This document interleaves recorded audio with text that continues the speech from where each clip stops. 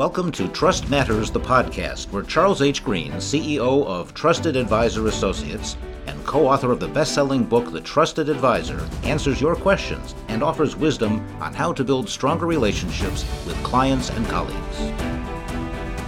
Hi, everybody. It's Charlie Green again. And before we bring on Jason for our letter of the week, I'm proud to announce a special guest today, Andy Paul.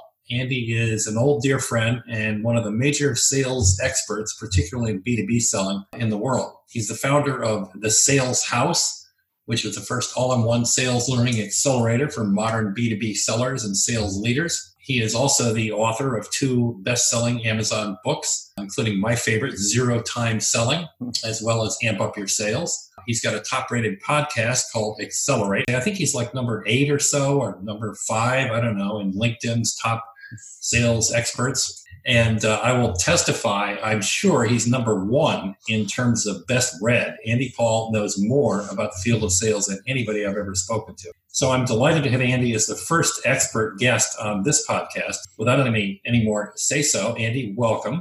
Glad Charlie. Thank you for having me. My pleasure. So Jason, why don't you tee off our latest letter? Andy and Charlie, here's the question from Nora. I'm a new project manager at a large professional services firm. I've been asked to give a presentation to a client about a lead that came in from the sister division of one of our other clients. Now, normally my boss, who's the relationship manager, would be leading the pitch, but he wants to give me the practice, which I appreciate. However, I'm a little bit terrified, and here's why. The lead came in through our existing client, but neither she nor my boss knows this potential client very well. Now, I know something about this business sector from a project that I worked on years ago, but I'm far from an expert. Of course, we do have some experts within the firm, and I've reached out to them to gather more intel. But my boss wants to make sure that I pitch the firm's credentials, and he isn't giving me any guidance on how to deal with my limited expertise. So how do I think about this pitch? I'm concerned about not knowing the client's business, not knowing how to sell the firm, and, if I'm honest, I'm nervous about looking good in front of my boss. Andy, over to you. What do you have to say to Nora? Run and hide? Well, yeah, so her boss is putting her into a bit of an impossible situation, right?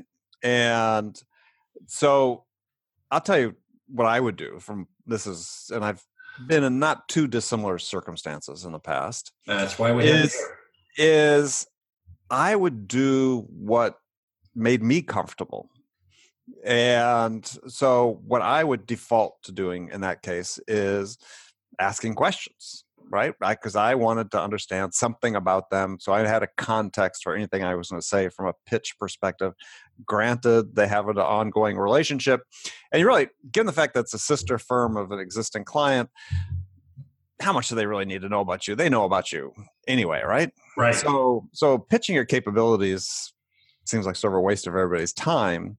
So why not try to impress your boss, if that's sort of the path you're on, is to say, well, let me provide some demonstration of my expertise by asking the right type of questions.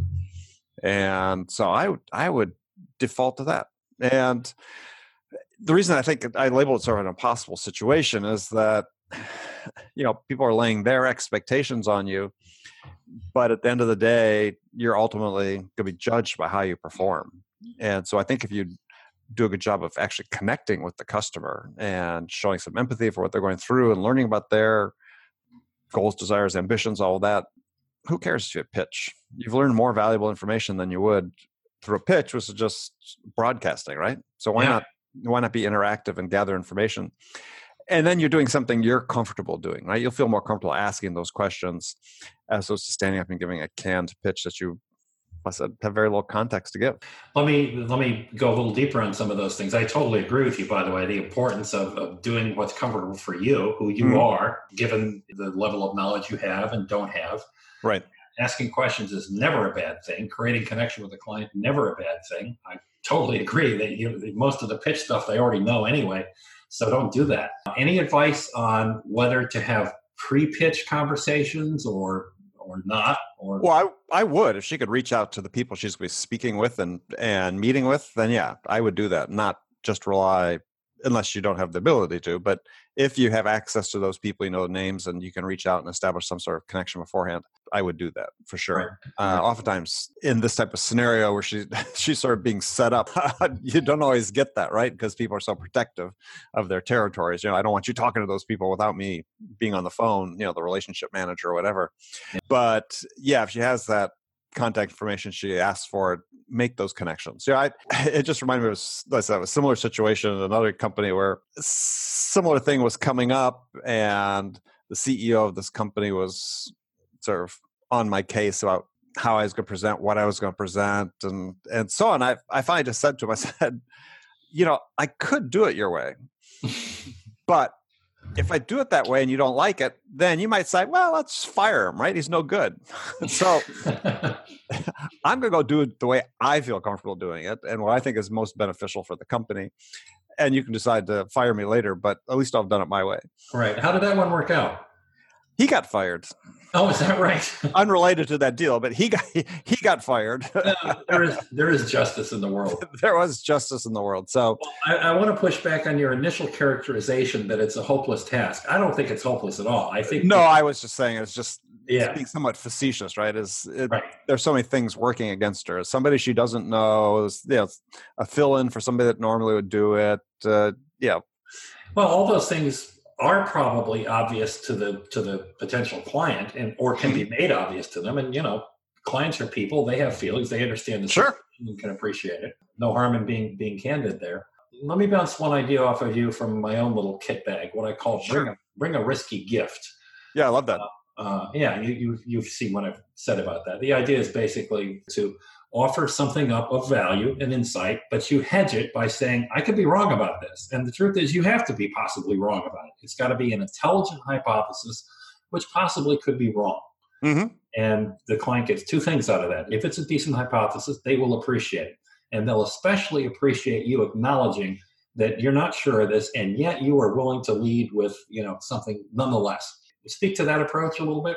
Well, yeah, because it demonstrates a willingness to be vulnerable. And obviously in sales, there's this perception that salespeople want to come across like they know everything, right? That they're anxious if somehow they are chinks in their armor. Hey, that just makes you human. Yeah, I think from your perspective, in terms of building trust, I read something not that long ago, I forget who it was from, saying that people sort of think that to be vulnerable, you have to have trust in place. And they said, no, to build trust, you need to be vulnerable first. Bingo. That's how you get there. Exactly. But right. So I think that bring a risky gift is a great approach. I like it personally. All right. Anything else you have for Nora here? Yeah. If you are going to lead with questions, just like everything, is practice. Even if you're going to do practice, bring a risky gift, try it out on somebody before you go. If this isn't right in your wheelhouse, don't you try to solve or cure or put a salve on some of the nerves ahead of time by just practicing. And even if it's just asking a question, you don't know how they're going to respond, that's fine. Get somebody else's opinion, make you feel a little more comfortable. I found in the workshop work that I do, and you probably find the same thing, everybody hates role play exercises. And yet they are so powerful, particularly in this kind of situation. Get a friend and say, listen, let me just role play this with you, try it out. You always learn something, and you get more comfortable with it too. Yeah. Yeah. And so somebody will come up with something you hadn't thought of, right? Which is great. You want people to do that, and because you don't know what the customer's going to come back and respond to, and you want to be somewhat prepared. So run through various scenarios. I'm a big fan of visualization. So visualize how you see it's going to go. Yeah, play some what ifs, even with some of the questions you have is, they could answer this, they could answer that. It may not be completely comprehensive, but again, you'll feel more calm and centered and prepared. Right. Okay. Well, Andy, I totally agree with everything you said. And thank you for being so articulate. And again, thank you for being our first guest on this interactive version of the Trust Matters podcast. Andy Paul, everybody. Andy, how can people get in touch with you? You can find me at thesaleshouse.com. Connect with me on LinkedIn. And then, you can do the old-fashioned thing. You could email me at andy@thesaleshouse.com. That's terrific. Thank you so much. Andy Paul, everybody. Charlie, thank you. You've been listening to the Trust Matters podcast with Charles H. Green. Send us your questions about trust, relationships, and business at podcast@trustedadvisor.com. And visit trustedadvisor.com for tons of free articles, videos, and more.